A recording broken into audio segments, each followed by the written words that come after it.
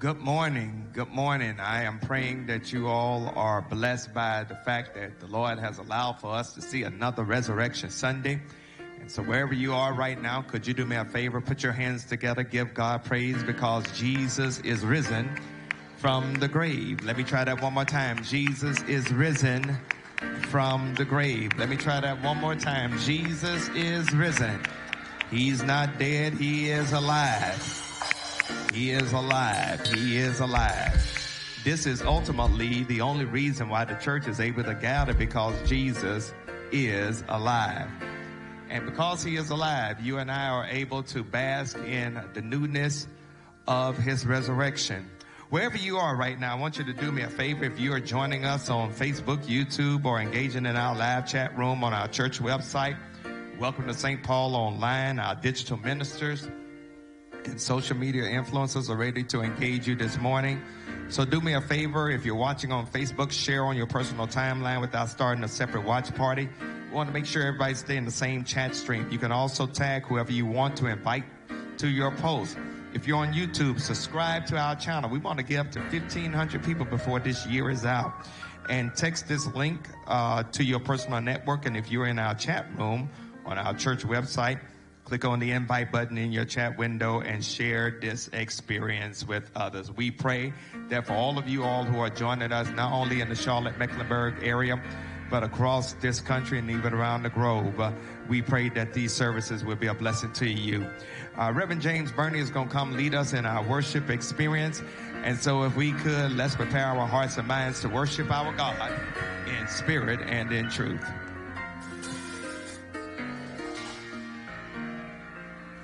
Good morning, disciples. Good morning, disciple. It is Resurrection Sunday, and we come to celebrate a risen Savior. Wherever you are, whether you're in your living room, your dining room, you ought to stand on your feet this morning and give God glory. You ought to stand on your feet and give God praise. We've come to celebrate a risen Savior. The Lord is alive. He's alive. He's alive. He's alive. And because he's alive, we've come to worship him. Let's worship him in spirit and in truth.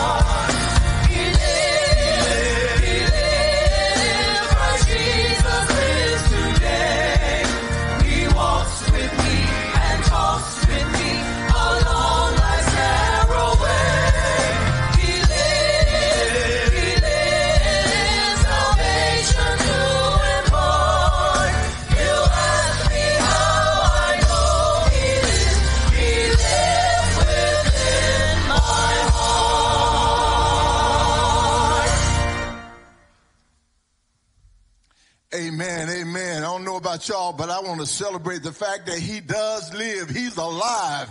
He's alive. I don't know about y'all, but I feel good this morning. Just knowing that I had a Savior that died for me, we ought to celebrate that. We ought to be excited. We ought to be excited about being here this morning in the house of worship on this Easter Sunday morning because he lives. He lives. Now we're looking at our Facebook and YouTube channel, and I'm curious to know where everybody's watching us from. Let us know what city and what state you're watching us from so that we'll know who we have with us this morning. Amen. Our scripture this morning is coming out of John, Gospel according to John, the 20th chapter, and we're going to begin at the first verse. And it reads, "Now on the first day of the week, Mary Magdalene went to the tomb early, while it was still dark, and saw that the stone had been taken away from the tomb. Then she ran and came to Simon Peter and to the other disciples whom Jesus loved, and said to them, 'They have taken away the Lord out of the tomb, and we do not know where they have laid him.' Peter therefore went out, and the other disciple, and they was going to the tomb. So they both ran together, and the other disciple outran Peter and came to the tomb first. And he, stooping down and looking in, saw the linen cloth lying there, yet he did not go in.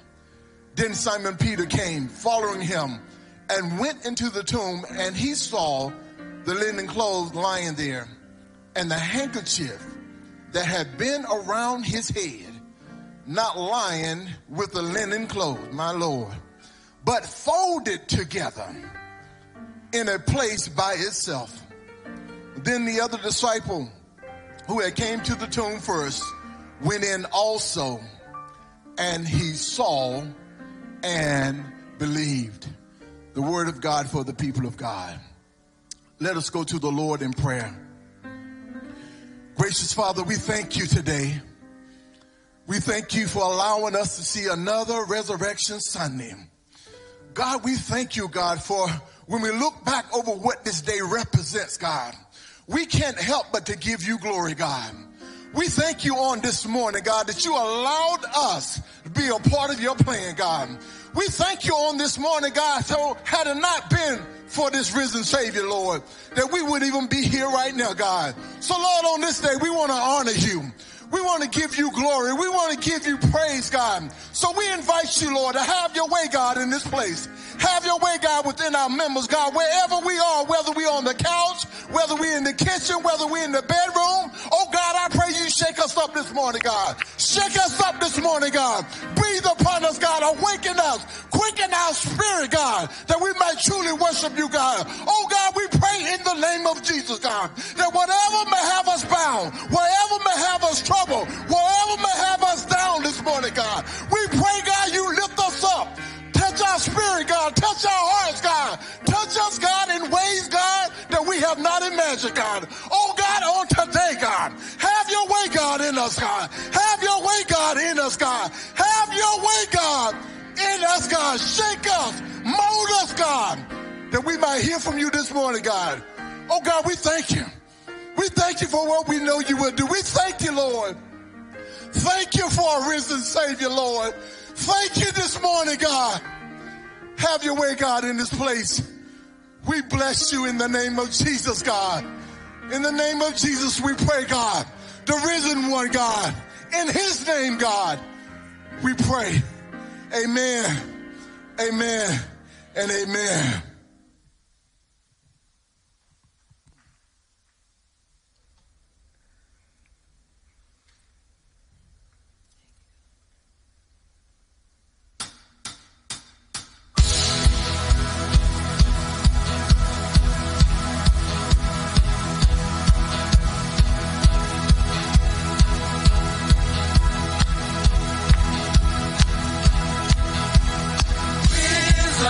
He's risen.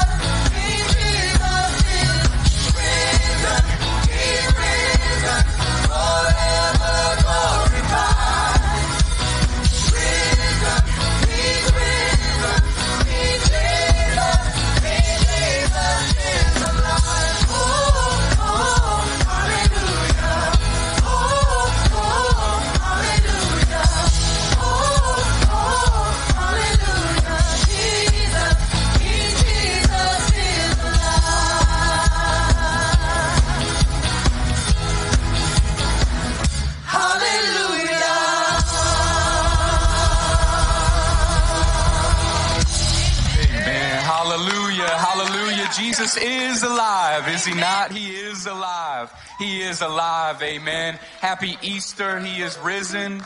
He is risen. He is risen indeed. Amen. Hallelujah. We praise the wonderful name of our Lord and Savior, Jesus Christ, this morning. I want to greet you in the same way that he greeted the disciples. Peace be with you, because we have peace because he has conquered it all, my friends. We have peace because he has conquered it all. Now, this morning right now, we will go into an impact moment that will talk specifically about the power of the resurrection. This impact moment being a message for the kids, me, Reverend Peyton C., being a children and youth pastor here to deliver this. And man, I just want to thank you guys real quick for all the prayers and just many blessings and thanks. I am a married man this Sunday, so thank you. Thank you so much for your support and for your awesome, just awesome well wishes. I really appreciate that, and I know Taylor does as well. So this morning, I want to speak to us on this subject. The title is "The Scars Tell the Story." The scars tell the story. A memory verse today comes from John chapter 20. I'll be reading from verse 27 in the New International Version, which says this. Then he said, he being Jesus, said to Thomas, "Put your finger here, see my hands. Reach out your hand and put it into my side. Stop doubting and believe." The bottom line for us today, guys, is believe in the power of Christ. Believe in the power of Christ. My question for you this morning, guys, is have you ever had a really, really cool scar? Have you had a scar that you've had on your body or just somewhere from maybe being a wound or a burn or a sore that it's healed in such a certain way that you can still see it on your body? I have a couple of scars myself. I have one that you can't see now because I'm wearing a dress shirt, but it's on my chest. And it was from climbing the fence, the white picket fence at my house. And while I was climbing it, I slipped off the top of the fence and I cut my chest on the top of that picket.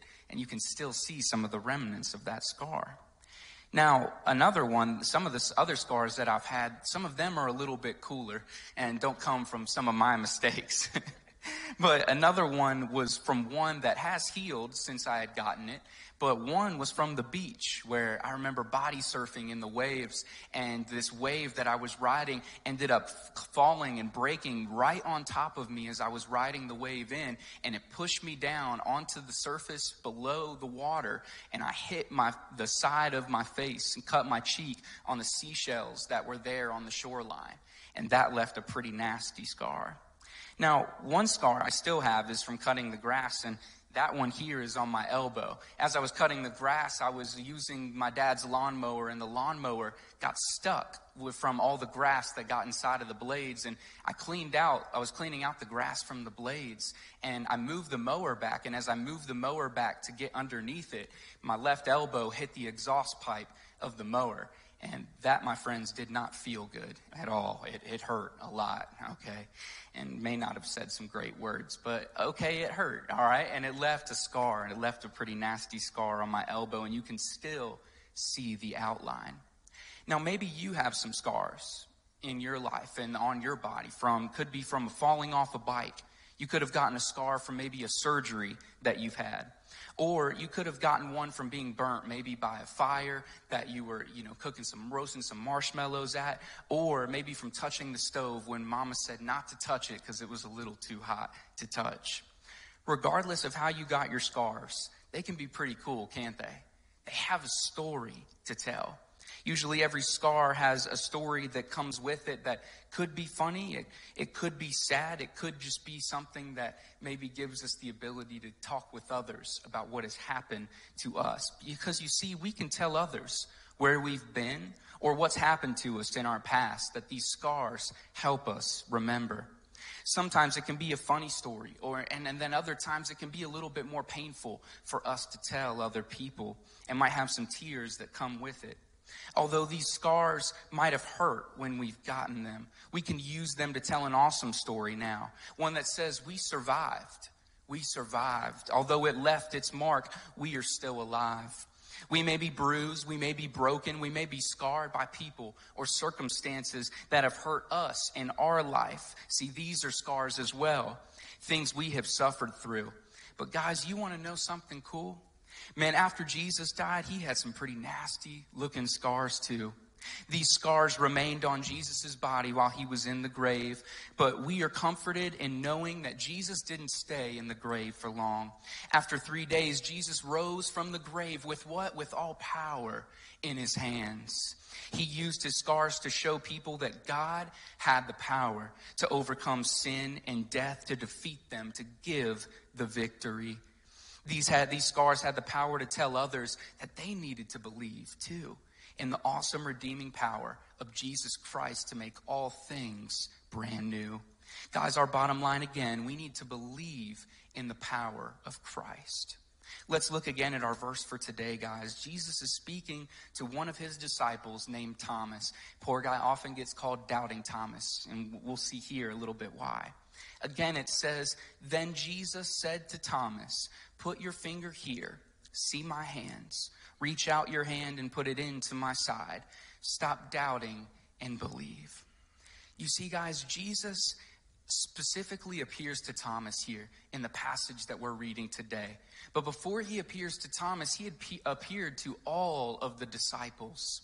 He went and visited them while the disciples were hiding out. They were scared and they were afraid for what the Jewish authorities were going to do to them, because they still wanted to preach the name of Jesus. They had preached it while he was alive, and they were thinking about how to preach it after he had died. But they were scared because this leader that they had followed, to them, he was dead. To them, he was still in the grave.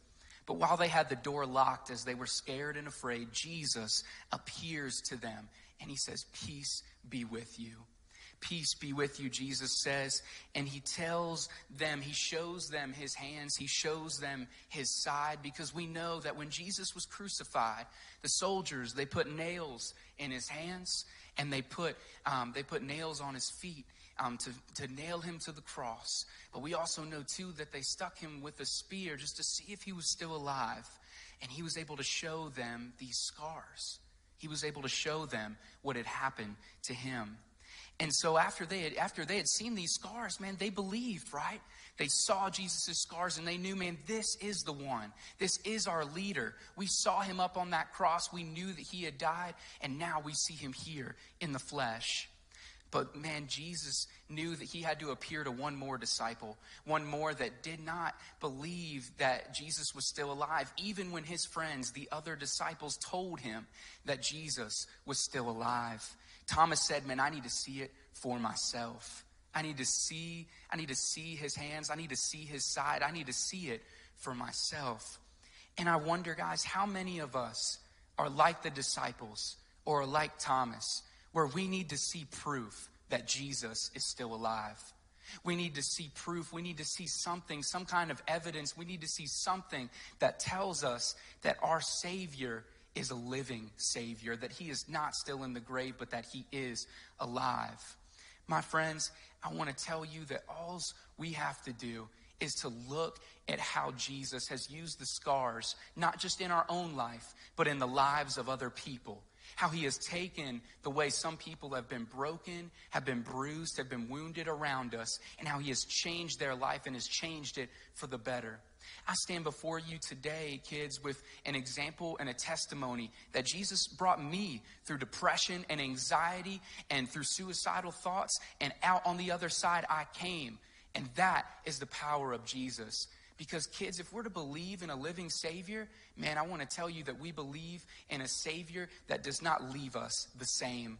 We look around at our family and our friends and we can see that there's something different about them. And maybe you've noticed something different about you too after you accepted Jesus Christ as your Lord and Savior. You see, guys, while Jesus was alive, he loved. He had the power to heal and to give sight to the blind, and he performed all of these miracles, yet the disciples still doubted that Jesus was who he said he was. But man, when Jesus appeared, they had the proof. This was the same one that had died for them. This was the same one that held all redeeming power in his hands. They could see the nails. They could see his side. And they knew that, man, this was the man that died for my sins. This was the man that died so that he could forgive me and so that I could live for him. So guys, our scars, man, they tell a story. And when people see the new you, man, I hope they see that you have changed by the power of Jesus Christ. Let that be your testimony, because just like God used the scars of Jesus to be a testimony to Thomas and to the other disciples, he can use yours to preach to the rest of the world the beauty of the resurrection, the beauty of Jesus Christ, who has the power to make all things new. Believe in this power, guys. Let's bow our heads and close in prayer. Dear Heavenly Father, God, I thank you so much. I thank you for your awesome redeeming power this morning, God. I thank you that we serve you, a Savior that is still alive, that is still living, that is not dead, that is not in the grave, but is living, God. And we have a testimony because of that. God, I thank you for your testimony, that when you appeared to the other disciples, they saw you and they believed. Help us to stop doubting and believe this morning, to believe in the power that has changed others and that has changed us too. We love you, Lord, and in Jesus' name I pray. Amen. Thank you, guys. I love you all. Happy Resurrection Sunday.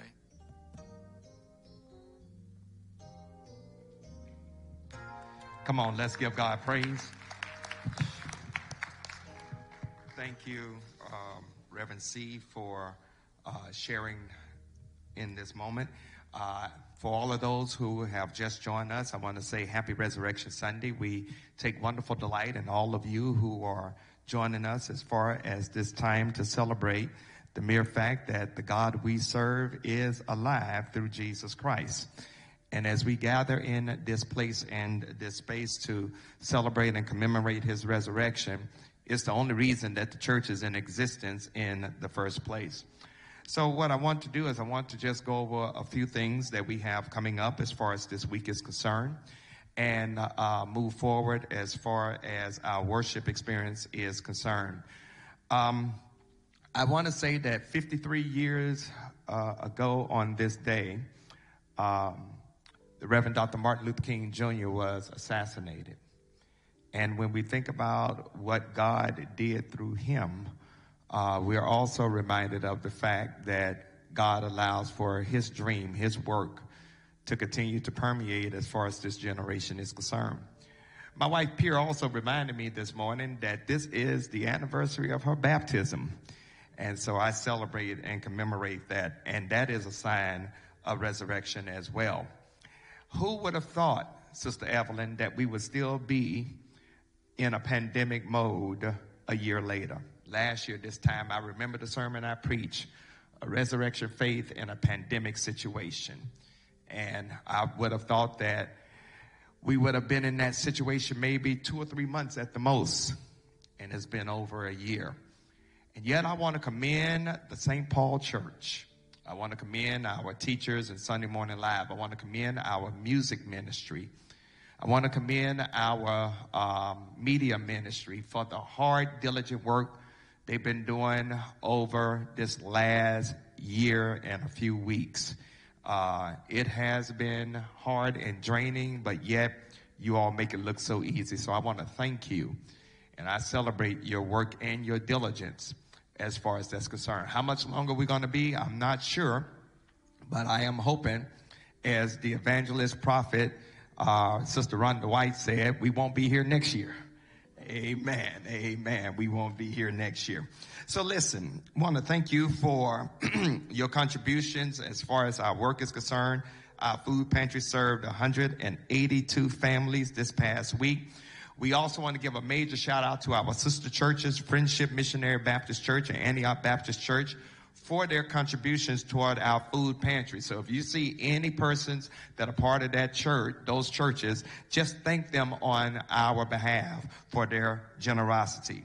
Following this morning's worship service at 12:30, our children and youth will host a Zoom Easter program, and the login information has been shared with the families. This Tuesday at April the 6th at 7 o'clock, we're going to have our monthly church check-in. I look forward to you all joining us as far as that's concerned, give you some updates, let you all know how we're doing, and whatever questions you may have, you may join us as far as that time is concerned. Also, just want to mention that on Sunday, April the 18th, we will be celebrating our church's 121st anniversary. Give God praise. 121 years of being on the battlefield for the Lord. Our guest preacher for that day will be my classmate who I did my doctoral work with, the Reverend Dr. W. Franklin Richardson, the senior pastor of the Grace Baptist Church in Mount Vernon, New York. He is a gifted preacher and pastor, and he's going to bless us as far as the word is concerned.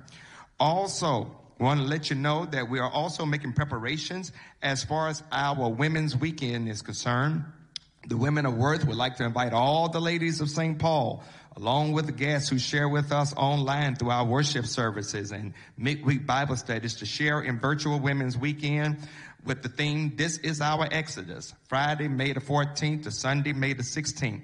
Friday will be a Zoom prayer call at 6 p.m. Saturday, they will host the First Ladies' Tea, which will all be attended virtually. If you register online by April the 19th on the church website starting today, you will be able to receive your special women's tea packet from the church on May 1st, when they will collect undergarments for women in need in partnership with a Giving Heart Foundation for their annual outreach project. Then on Sunday morning, join online for the Women's Day worship experience. Our guest speaker for the tea and the Sunday worship is the Reverend Dr. Susan Johnson Cook, better known as Sujay. She had the wonderful privilege of being the ambassador at large for international religious freedom under President Barack Obama. And so, sisters, we want to make sure you start registering for this wonderful weekend. And, of course, we will have sisters who will be leading us as far as that worship experience is concerned. Amen. So we pray that you all will govern yourselves accordingly. As we make a shift right now to lift up prayer concerns, the family of Brother Disciple Thomas Bird, the husband of Disciple Jeanette Bird, he will be funeralized here on tomorrow. The quiet hour will start at 11 and the services will be at noon. The family of Brother Disciple Donna Cuffey, the husband of Disciple Donna Cuffey, his arrangements are pending. The family of Geolicia Stone, the sister of Disciple Algernon Williams, her final arrangements are pending. Brother Algernon, who's one of our board members, is down in Atlanta with the family right now. The family of Brother Frank McClendon, the uncle of Disciple John McClendon, his final arrangements are pending. And then the family of Brother David Crenshaw, the husband of Disciple Doris Crenshaw, his final arrangements are pending as well. We also want to lift up the family of Deacon Alonzo Pettis, who was funeralized here yesterday, as far as his works were concerned, and he would definitely be missed. We want to lift up the family of Sister Disciple Charlene Herron, the family of Brother Leroy Herron, the family of Sister Margaret Massey, and the family of Sister Beatrice J. Harris. These are families who have experienced loss and grief, and we want to cover them in our prayers, knowing that God can do anything but fail. This is the first time in a long time, over a year, that I've had two of our associates assisting me. So I'm going to ask that Minister Jeffrey Stevenson will come. He will take us to the throne of grace, and then we will continue on with our worship experience. Let us look towards heaven. Dear Heavenly Father God, we come before you right now just to say thank you, God. Thank you, God, for just being who you are. God, we thank you on this resurrection morning. Many are looking at pictures of an empty tomb, God, but I believe that in that empty tomb we find salvation. In that empty tomb, God, we find hope. In that empty tomb, we find forgiveness. And in that empty tomb, we also find love. God, we know right now that even though the tomb is empty, that those who are mourning right now can find hope there. Hope, God, that even though their loved ones may not be here anymore, that they can place their hope on you. Because though you are not there, you are still with us. And because you are with us, God, we are able to lean on you during these moments of grief, during these moments of trying times. So, God, if you would, please wrap those loved ones in your arms, God, and let them know that though the tomb may be empty, that you're still there with them. As they cry out in the midnight hour, God, looking for those who are no longer there. Be with them, God. For those who are dealing with health conditions, God, we still know and we still trust that by your stripes that we are continually healed. So heal this morning, God, in only a way that you can, God. Go to the hospitals and just be a comfort to them today. God, in this world that we're still dealing with a pandemic, we know that you're still an able God. So just continue to take care of your people, God. Continue to just wrap us up, God, and just show us love, God, and just be there for us.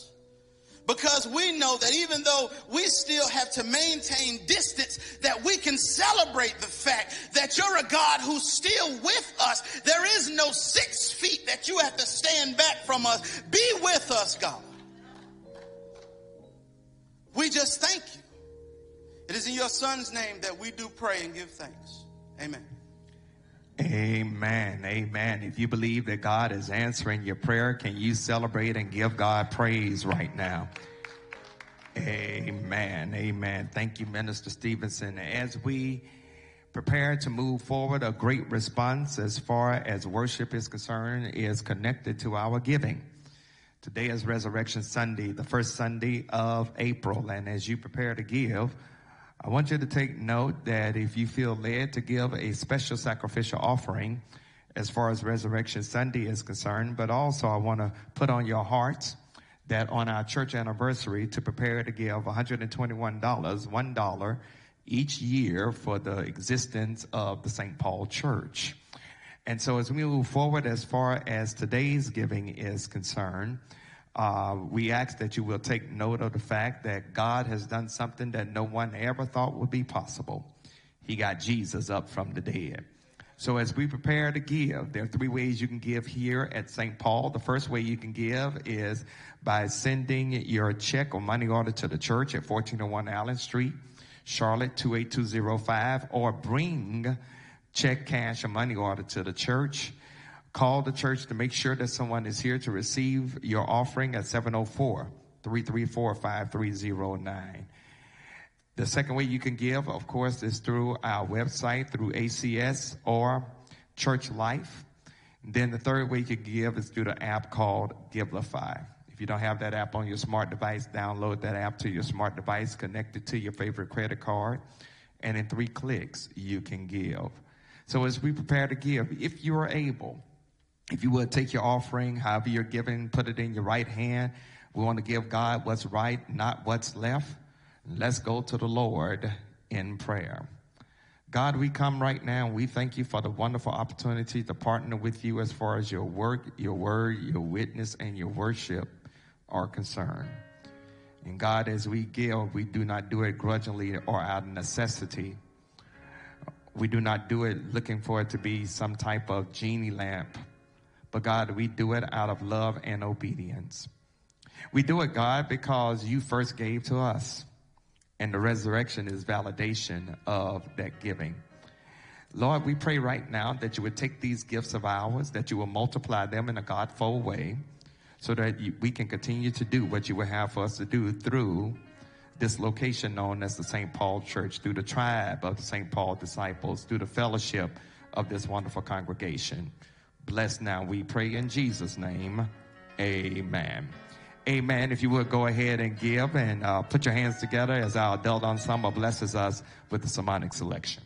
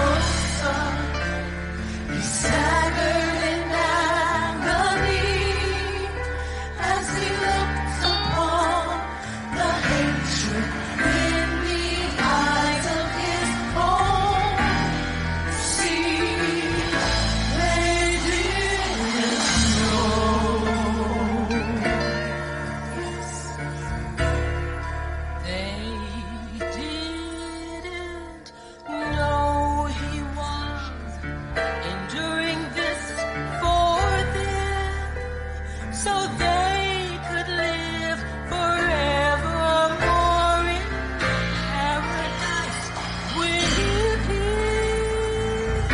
They didn't know one day they'd sing His parade with fear and trembling. They didn't recognize the King that kings called King.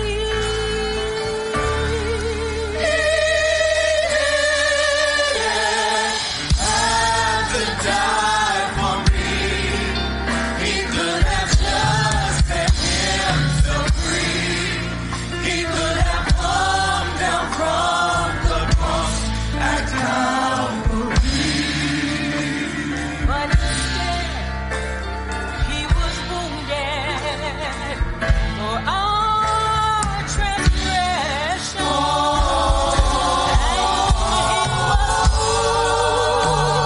for our iniquity, and by His stripes we are healed. What an awesome price He paid for me. They hung Him high and stretched Him wide. They held His hands and feet and pierced Him in the side.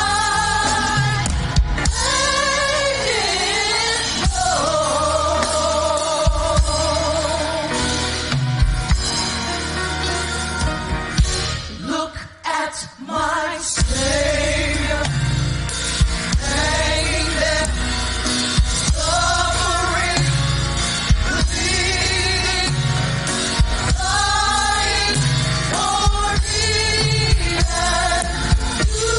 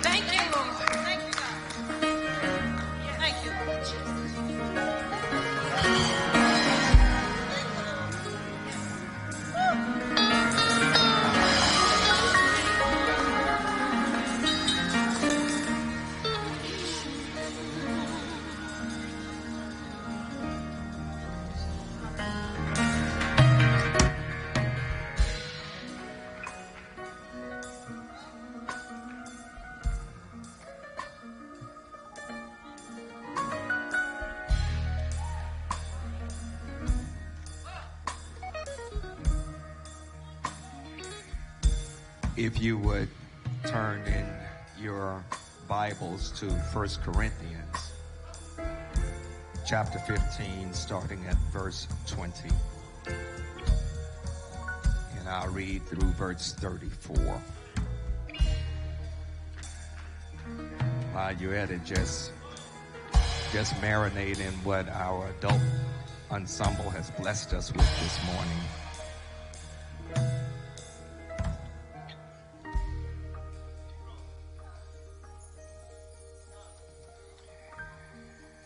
1 Corinthians chapter 15, starting at verse 20, these words are printed. But now Christ is risen from the dead and has become the first fruits of those who have fallen asleep. For since by man came death, by man came also the resurrection of the dead. For as in Adam all die, even so in Christ all shall be made alive. But each one in his own order. Christ the first fruits, after those who are Christ at his coming. Then comes the end, when he delivers the kingdom to God the Father, when he puts an end to all rule and all authority and power. For he must reign till he has put all enemies under his feet. The last enemy that will be destroyed is death. For he has put all things under his feet. But when he says all things are put under his feet, it is evident that he who put all things under him is accepted. Now when all things are made subject to him, then the Son of Man will also be subjected to him who has put all things under him, that God may be all in all. Otherwise, what will they do who are baptized for the dead? If the dead do not rise at all, why then are they baptized for the dead? And why do we stand in jeopardy every hour? I affirm by boasting in you, which I have in Christ Jesus our Lord, I die daily. If in the manner of men I have fought with beasts at Ephesus, what advantage is it to me if the dead do not rise? Let us eat and drink, for tomorrow we'll die. Do not be deceived. Evil company corrupts good habits. Awake to the righteousness and do not sin, for some do not have the knowledge of God. I speak this to your shame. I want to preach for the time that is mine, rising to the occasion. Rising to the occasion.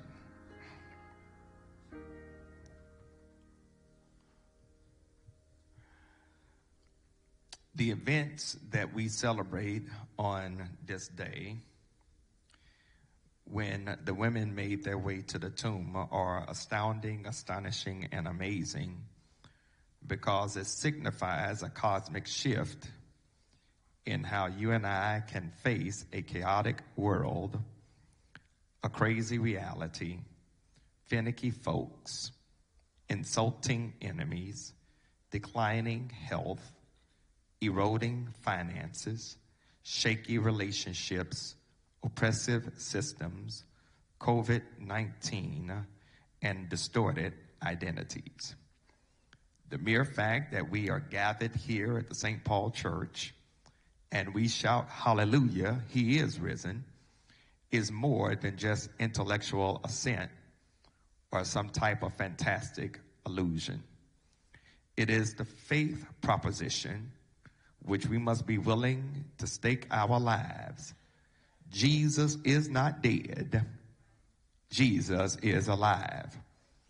If Jesus is not alive, if Christ is not risen from the grave, then we just need to go ahead and close up shop right now. Praise team, stop your singing. Preachers, stop your sermons and your prayers. Church, stop your gathering. Let's call it a day. Eat, drink, and be merry, for tomorrow we shall die. If Christ is not risen from the grave, then salvation is incomplete. Redemption is not satisfied. Faith is useless. Hope is hopeless. Prayer is pointless. Judas was smart to betray him. Peter was right to deny him. The disciples were right to abandon him. The soldiers were correct to kill him. Calvary is a joke. Death has a powerful sting. The grave still has the victory. And the devil has the last word. But aren't you glad this is not our reality? God has raised Jesus from the dead. And the reality of the resurrection is demonstrative of the power of our sovereign God, the presence of our personal Christ, and the peace of our prevailing Holy Spirit, which strengthens our fragile and frail humanity when the storms of life try to wipe us out. We don't come together on today to live a legend or to be mesmerized by a myth or to follow a fantasy or to introduce an illusion. We are here because Jesus has done something that no other person in human history has ever done. He who was dead got up from the dead, never to die again. Therefore, you must understand theologically that there's a difference between restoration and resurrection. There has only been one resurrection, and that is the resurrection of Jesus Christ. But there have been a whole lot of restorations. What's the difference? When someone is restored, they're brought back to this life, but they will have to die again. But when you've been resurrected, you are expected to never taste the sting of death anymore. The widow at Nain had a son who was restored back to this life, but he had to die again. Jairus' daughter was restored back to this life, but she had to die again. Lazarus had been dead for 4 days, and Jesus called him from the tomb, and he was restored back to this life. And that was a major miracle in and of itself. But Lazarus had to die again. But when Jesus died, and God raised him from the dead on that third day morning, he would not ever have to die again. Jesus accomplishes something that has never been done in the history of the cosmos. When the skepticism of the Sadducees scoffed at the idea of the resurrection, Jesus overcame that issue. When the Pharisees plotted with the political powers that be to prevent his prophecy from being fulfilled, Jesus overcame that issue. When the hostile spiritual forces known as the devil, death, and the grave form an anti-trinity, entering an unholy alliance to prevent Jesus from keeping his word, Jesus overcame that issue. The grave could not hold him. Death could not keep him. And the devil could not defeat him. This is why we have a Lord and Savior who has the inherent capacity to rise to the occasion. This phrase, rise to the occasion, basically means when facing a challenging situation, you and I find the intestinal fortitude to overcome it with the best of our ability, even when you have to do something that has never been done.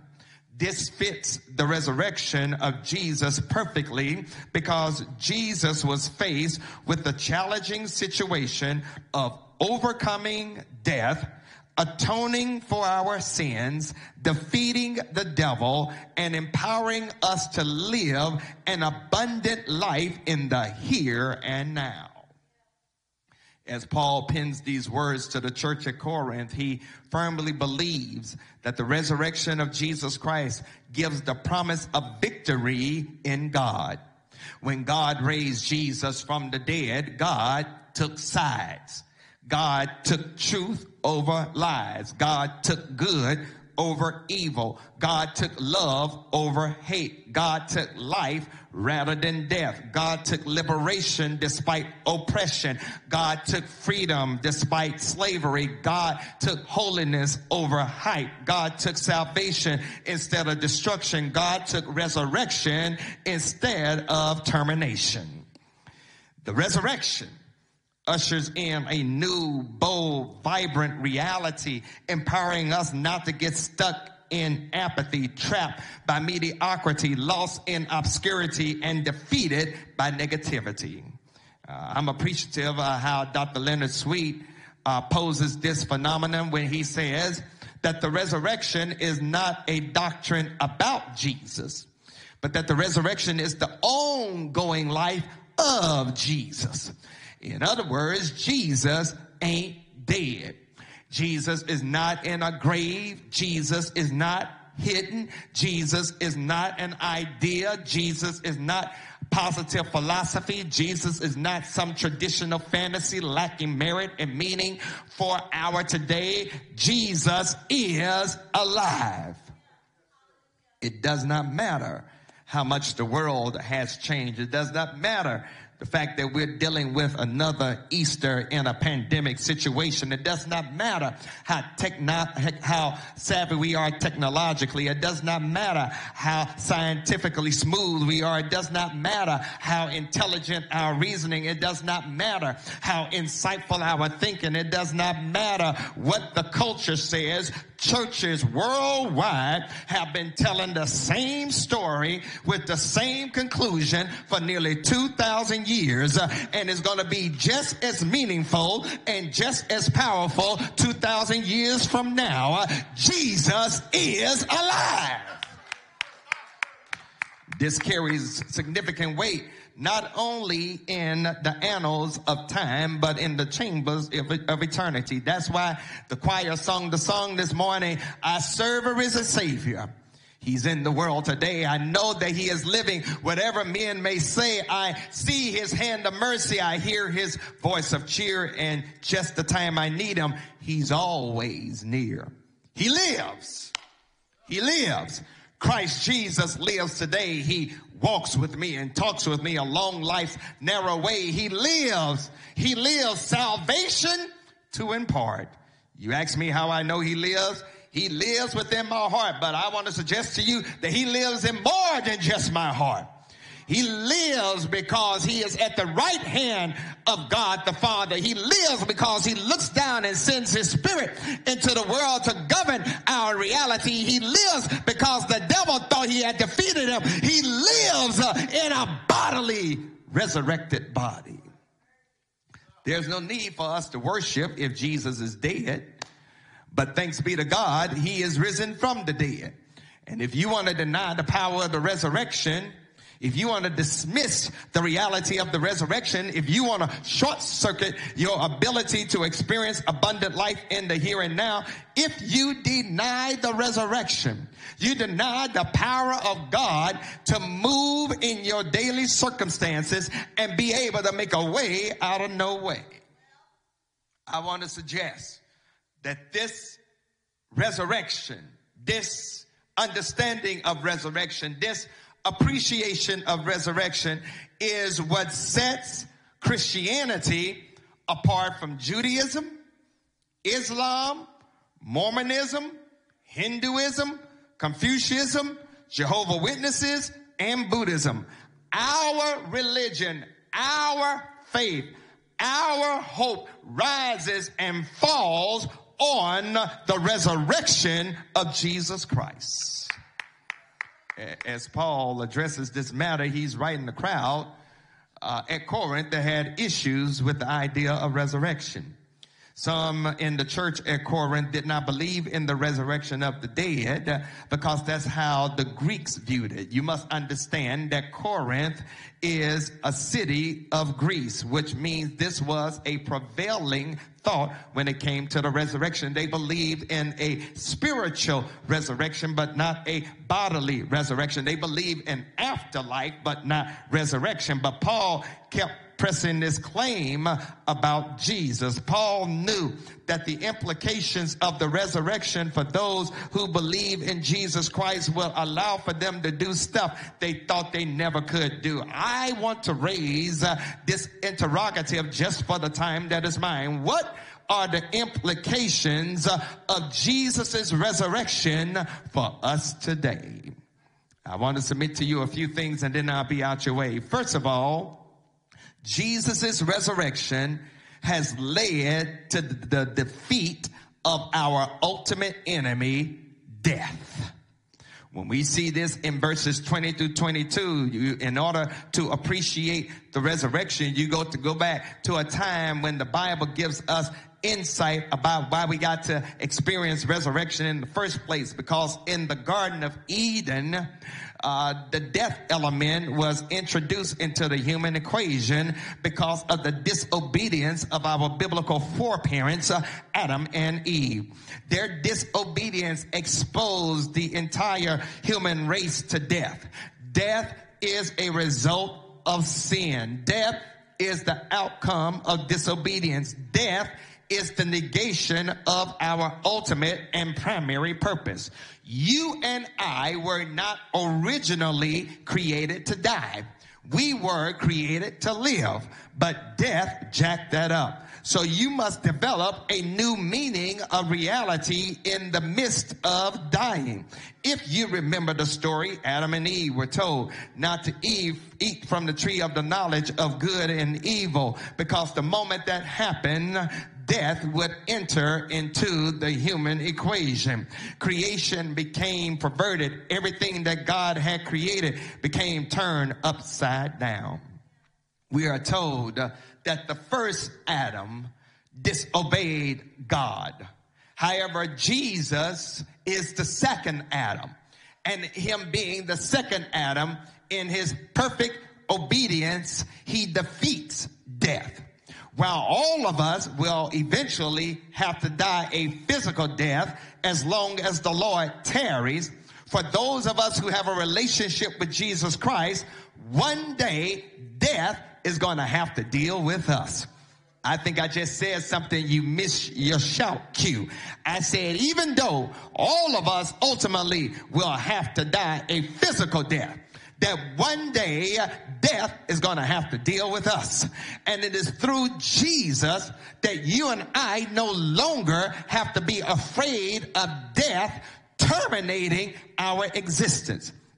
This is because Jesus is known as the second Adam, or the last Adam, and he shows us how the first Adam should have lived. The first Adam introduced death. The second Adam conquered death. The first Adam ushered in sin. The second Adam did not sin. The first Adam gave into temptation. The second Adam overcame temptation. The first Adam listened to a snake. The second Adam cut off the head of the snake. The first Adam severed our relationship with God. The second Adam restored our relationship with God.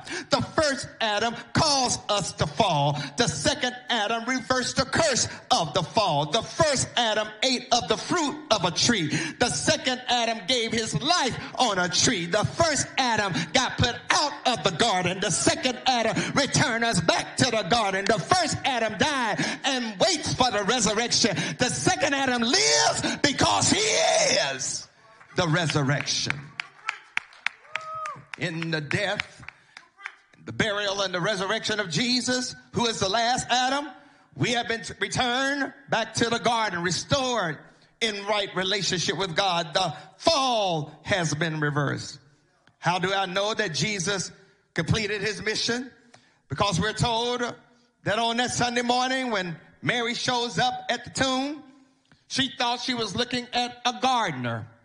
This means that she did not even recognize Jesus, because the very body that was desecrated and devastated on Thursday night, his whips, the scars from the crown of thorns were no longer prevalent, and she did not recognize him as being the condemned criminal that was placed on a cross and in that tomb on a Friday evening. Something had happened to the body that had been raised from the dead. This is a word for anyone who has been within the reach and the grasp of death. When you are in Christ, and when you emerge from situations that could have, that should have, that would have killed you, there will be folks who won't recognize you because you're living from a resurrected perspective rather than a restored reality. Preach, Robert Charles Scott. That's why you can't do things. That's why you can do things everybody else can't, because you're not afraid of death anymore, and you can't kill something that's already dead. Something else that I want you to understand, that because Jesus rose to the occasion, the Savior's sovereignty has been substantiated beyond the cemetery. That's expressed in verses 23 through 29. But I got to do a little backtracking to connect these dots. At Corinth, they had this practice of baptizing dead folks so that they could be resurrected. But if there's no such thing as the resurrection, why you want to baptize dead folk? Well, one of the things that Paul had to help them to understand is that how they viewed resurrection was vastly different than how he viewed resurrection. You had the Greeks who did not believe in what is called a bodily resurrection, but they did believe in the afterlife. Therefore, for them, the afterlife was a spiritual reality where they had been freed from the body, because the Greeks believed that the body, the flesh, was a prison of the spirit. It was an old spirit with no body, just hanging out in some ethereal reality. But as Christians, we know there will be a bodily resurrection, because Jesus was bodily resurrected. I'm trying to teach y'all good doctrine here. So for them, the afterlife is resurrection. But for us, the resurrection is more than just an afterlife. Everybody is going to have an afterlife, but not everybody going to have a resurrection. Because remember, the dead in Christ shall rise. The resurrection is more than just an afterlife or where you're going to spend eternity. It is the ability to start living in eternity, even though you and I are creatures of time. You have rightfully concluded that the things you see are temporal, but the things you can't see are eternal. Your outward body, my sisters and brothers, is decaying, but your spirit person is being renewed day by day. There is something beyond the cemetery. There's something beyond the graveyard. There is something beyond the coffin. That is that God has promised you a resurrected body. Again, I say, not wings. You ain't gonna be an angel. You won't get any angel wings, but God has promised you a resurrected body that will be able to stand and be able to bask in the glory of our God. One more thing I need to drop on you is that finally, because Jesus was able to rise to the occasion, he has empowered us to rise above situations that will usually take us out. That's demonstrated in verses 30 through 34. When you have the blessed assurance of the resurrection of Jesus Christ, you can face situations where you typically would have thrown in the towel. Paul alludes to some of these hardships he faced when he was engaging in the work of ministry. I want you to know ministry is hard work. Ministry is dangerous work. There aren't any earthly guarantees of success. That there aren't any guarantees that what you're doing is making a difference. And the pay ain't that great if you're getting paid. Criticism is always abound. Folks will plot your downfall. People will dig ditches daily. The work of the kingdom is not for the faint in heart. I've discovered you're going to get bloody. I've discovered you're going to get dirty. I've discovered folks will talk about you that don't even know you. You will be misunderstood. And I want to let somebody know that if this ain't your calling, sooner or later, you will throw in the towel, because this ain't what you are assigned to do. And I ain't even talking about all the other mess that comes your way with just everyday living. Paul could have, should have given up. If we were Paul, we would have cussed out the Corinthians, gone off on the Galatians, ridiculed the Romans, put a plague on the Philippians, criticized the Colossians, thumped the Thessalonians, and eradicate the Ephesians. But Paul kept pressing because he had seen the risen Savior, Jesus Christ. So Paul says, I am exposed to death daily. But he was determined to live and go beyond what he thought he could do, because if Jesus can rise to the occasion and overcome death, the grave, and sin, then Paul said, I can deal with the craziness of this world. Paul was despised, but it did not deter him. Paul was shipwrecked, but it did not stop him. Paul was attacked, but it did not annihilate him. Paul was in prison, but it did not impede him. Paul was abandoned, but it did not anger him. Paul was afflicted, but it did not astonish him. Paul was bruised, but it did not break him. Paul was criticized, but it did not cramp him. Paul was hated, but it did not hinder him. And that's why I like Paul, because Paul said, I've had an encounter with the risen Savior, and because he is alive, he has empowered me to do some things that I thought I never could do. That same resurrected Christ, that same risen Savior, the same Jesus that got up from the grave will give you power to deal with stuff that you thought you couldn't deal with. You see, the mess you go through now pales in comparison to what Jesus had to experience. But I want to let you know that if you believe in the resurrection of Jesus Christ, then you need to be able to have the faith that God will empower you to overcome the issues in your life.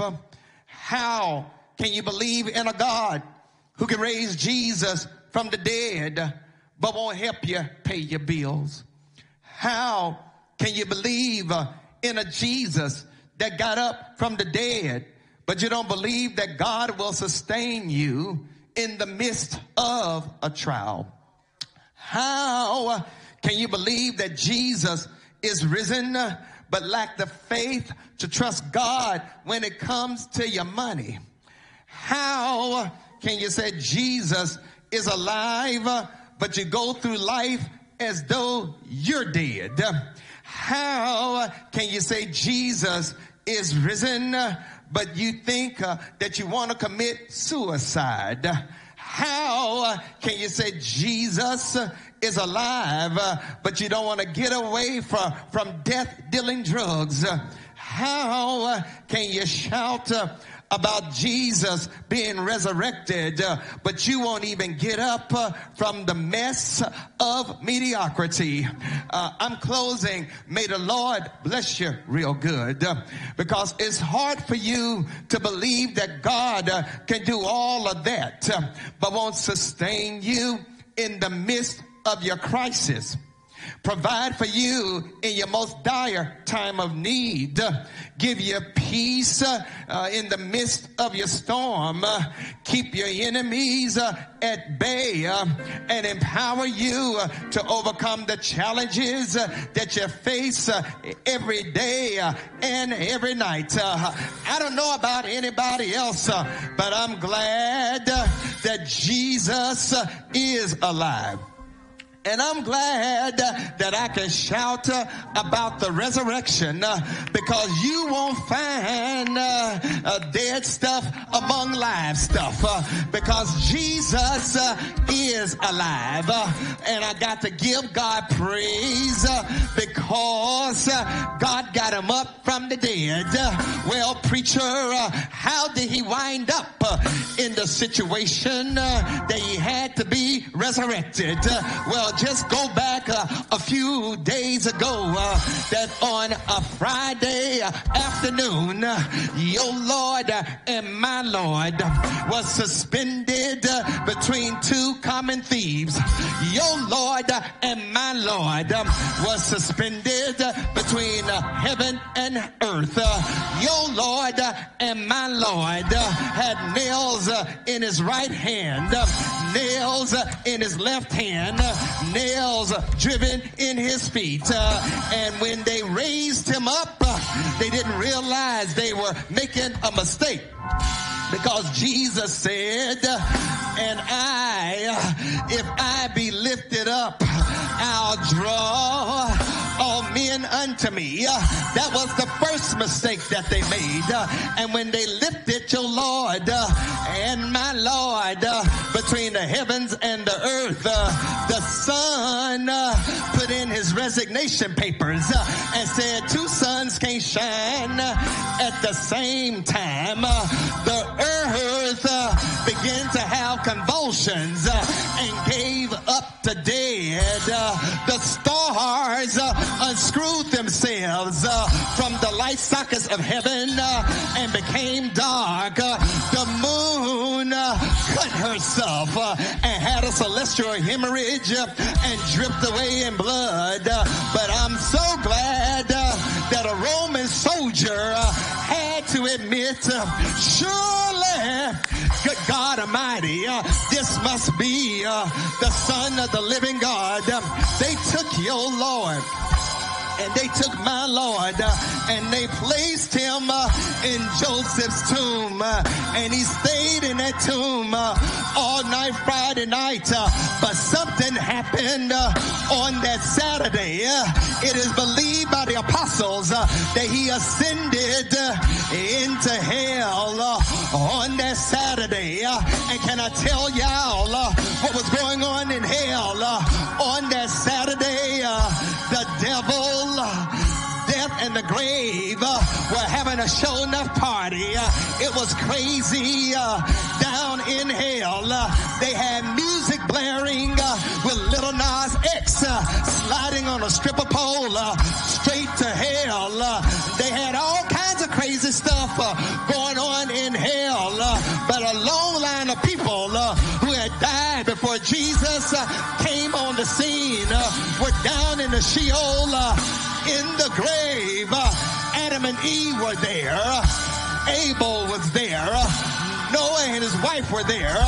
Abraham and Sarah were there. Isaac and Rebekah were there. Jacob and Leah were there. Rachel was there. Moses and Zipporah were there. Miriam and Aaron were there. Joshua was there. Rahab was there. Samuel was there. Deborah was there. Ruth was there. David was there. Solomon was there. Tamar was there. Esther was there. Isaiah was there. Jeremiah was there. Ezekiel was there. Daniel was there. Nahum was there. Hosea was there. Haggai was there. Amos was there. Zephaniah was there. Zechariah was there. The minor prophets were there. Their heads hung down. They looking all sad. But Jesus knocked on the doors of hell Is anybody home? The devil said, who in the hell is it? Jesus responded, the King of glory. Lift up your heads, O ye gates, and be ye lifted up, ye everlasting doors, and the King of glory shall come in. The devil said, who is the King of glory? The Lord said, I am the King of glory. I'm strong and mighty in battle. Lift up your heads, O ye gates, and be ye lifted up, ye everlasting doors. I see the people lifting up their heads. Jesus kicked open the doors of hell, took the keys from the devil, took the sting from death, took victory from the grave, set the captives free, and then he declared, this work is done. He went back to the tomb, claimed his spot in the tomb, and early, good God Almighty, I said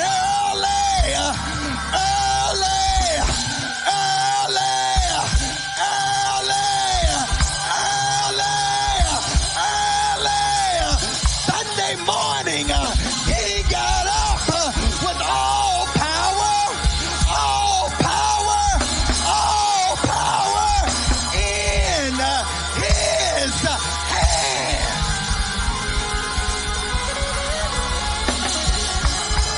And because he lives, you and I can rise above any situation, circumstance, reality that we face right now. Because he lives, you can rise above racism and sexism, police brutality, white supremacy, patriarchy. Because he lives, whatever the enemy has thrown your way, God says, I'm going to give you resurrection power to overcome. So you too can rise. Here's what I want you to understand. You ain't got to wait to die to experience the reality of resurrection. You got that right now because you're in Christ. You are risen in him. This is what separates. This is what separates what we do as Christians from any and everybody else. Because he lives. That's a good one, Scott. That's a good one. All fear is gone. Because I know he holds the future. But hallelujah, not only does he hold the future, he holds the past as well as the present. And life is worth living. All because he lives and because he is risen. I want to invite you, if you're watching us right now, what better time, what better moment to make a connection with God through Jesus Christ, the risen Savior, the alive Savior, the coming back Savior. What better time than what we call Resurrection Sunday for you, if you're watching us, to say yes to Jesus Christ. Yes to the availability of resurrection power. Yes, so that you too can rise above whatever situation or circumstance. Peyton gave a great testimony about how God has empowered him to deal with depression. The only way that he's able to do that is because he too experienced resurrection power when he said yes to God through Christ. I want to right now give you the opportunity. I want to give you the opportunity to make this connection as far as your reality is concerned. If you're watching us right now on our various platforms, I want you to know that we're able to take in people in virtual space. You can have a relationship with God through Jesus Christ, even right now. You're saying, well, Pastor, I ain't in no church. You ain't got to be in the church to get saved. As a matter of fact, you don't even have to be in the church building to even connect with us. I want you to know right now, God wants to do something in your life. So if you are watching us online. You can join us if you're on YouTube by emailing connect@spbc.org, and someone will get in touch with you if you want to be baptized. If you're watching us on Facebook, just type in salvation in the chat box. One of our digital ministers will connect with you through Facebook Messenger to let you know next steps. If you're watching us on the website, just type in salvation. One of our digital ministers will reach out to you. If you're listening to us on the phone, email us at connect@spbcnc.org or call the church office at 704-334-5309. Leave your name and phone number. Someone will get in touch with you. Or if you want to unite with us through Christian Experience, you can just type in connect on Facebook or our website. Somebody will get in touch with you, or email us again at connect@spbcnc.org. I want to lead you in a short prayer. And if that prayer convinces you and convicts you, I want you to make a decision right now. All heads bowed, and if you would, repeat this prayer after me. God, I thank you for sending Jesus Christ to die for my sins. I believe he died on a cross. I believe you raised him from the dead. I believe one day he's coming back. But until then, send your Holy Spirit into my life. Forgive me of all my sins. Help me be the person you want me to be. I surrender to you as my Lord and Savior. In Jesus' name, I pray this prayer. Amen. Amen. Hey, if you prayed that prayer and you're sincere about that prayer, salvation is yours, eternal life is yours. Is it really that easy? Yep, because you're not saved through your works, you're saved through faith. And if you will follow those instructions that I just gave you, go ahead right now, type in either salvation or type in connect to either join with us or to get baptized. Somebody's going to reach out to you before 5 o'clock tomorrow, let you know what the next steps are.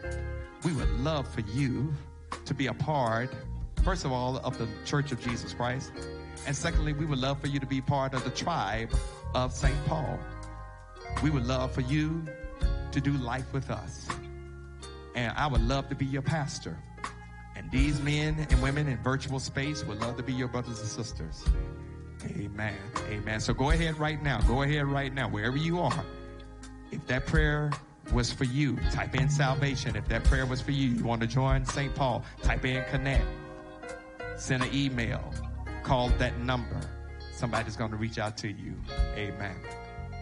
Well, we're getting ready to, on this Resurrection Sunday, we're getting ready to serve communion. This is an ordinance of the church, and what wonderful way to express this ordinance as far as on Resurrection Sunday. So I want you to do me a favor. If you would, get your elements right now. Get your elements right now. I'm going to ask that Reverend Bernie, if you would prepare to come and do the prayer as far as over the elements. And then we will move forward with serving the elements and taking the elements. So go ahead, get your elements right now, and I will do the same.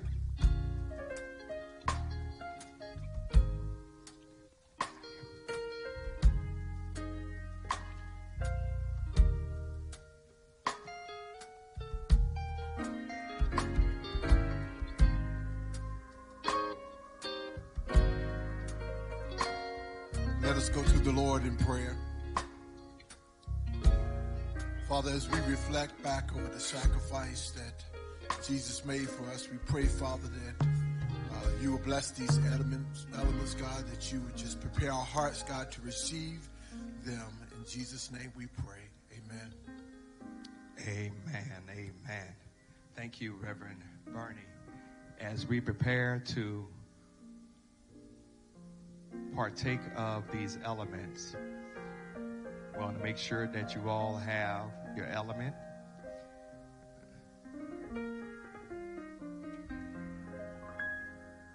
Does Does everybody in here have their elements? Amen.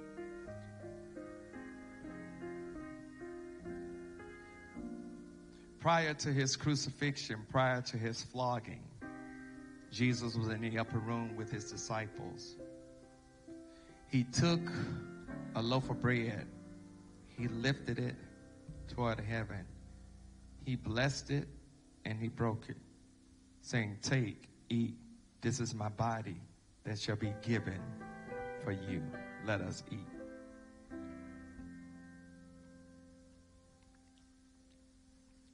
Likewise, he took a common cup and he lifted it toward heaven and he gave thanks to his Father. And then he told his disciple, "Drink all of it, for this is the blood of the new covenant that's going to be shed for the remissions of sin. Let us drink." Amen. The Bible says afterwards they sung a hymn. They went out into the Mount of Olives. We shall do likewise. My prayer is that you all have a blessed Resurrection Sunday.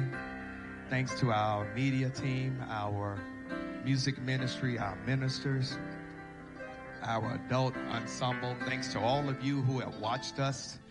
We pray that these services were a blessing to you. And now unto him who is able to keep you from falling and to present you faultless before the presence of his glory with all exceeding joy. To only wise God, our Savior, be glory and majesty, dominion and power, both now and forevermore. Take us out, Scott. Take us out. Take us out.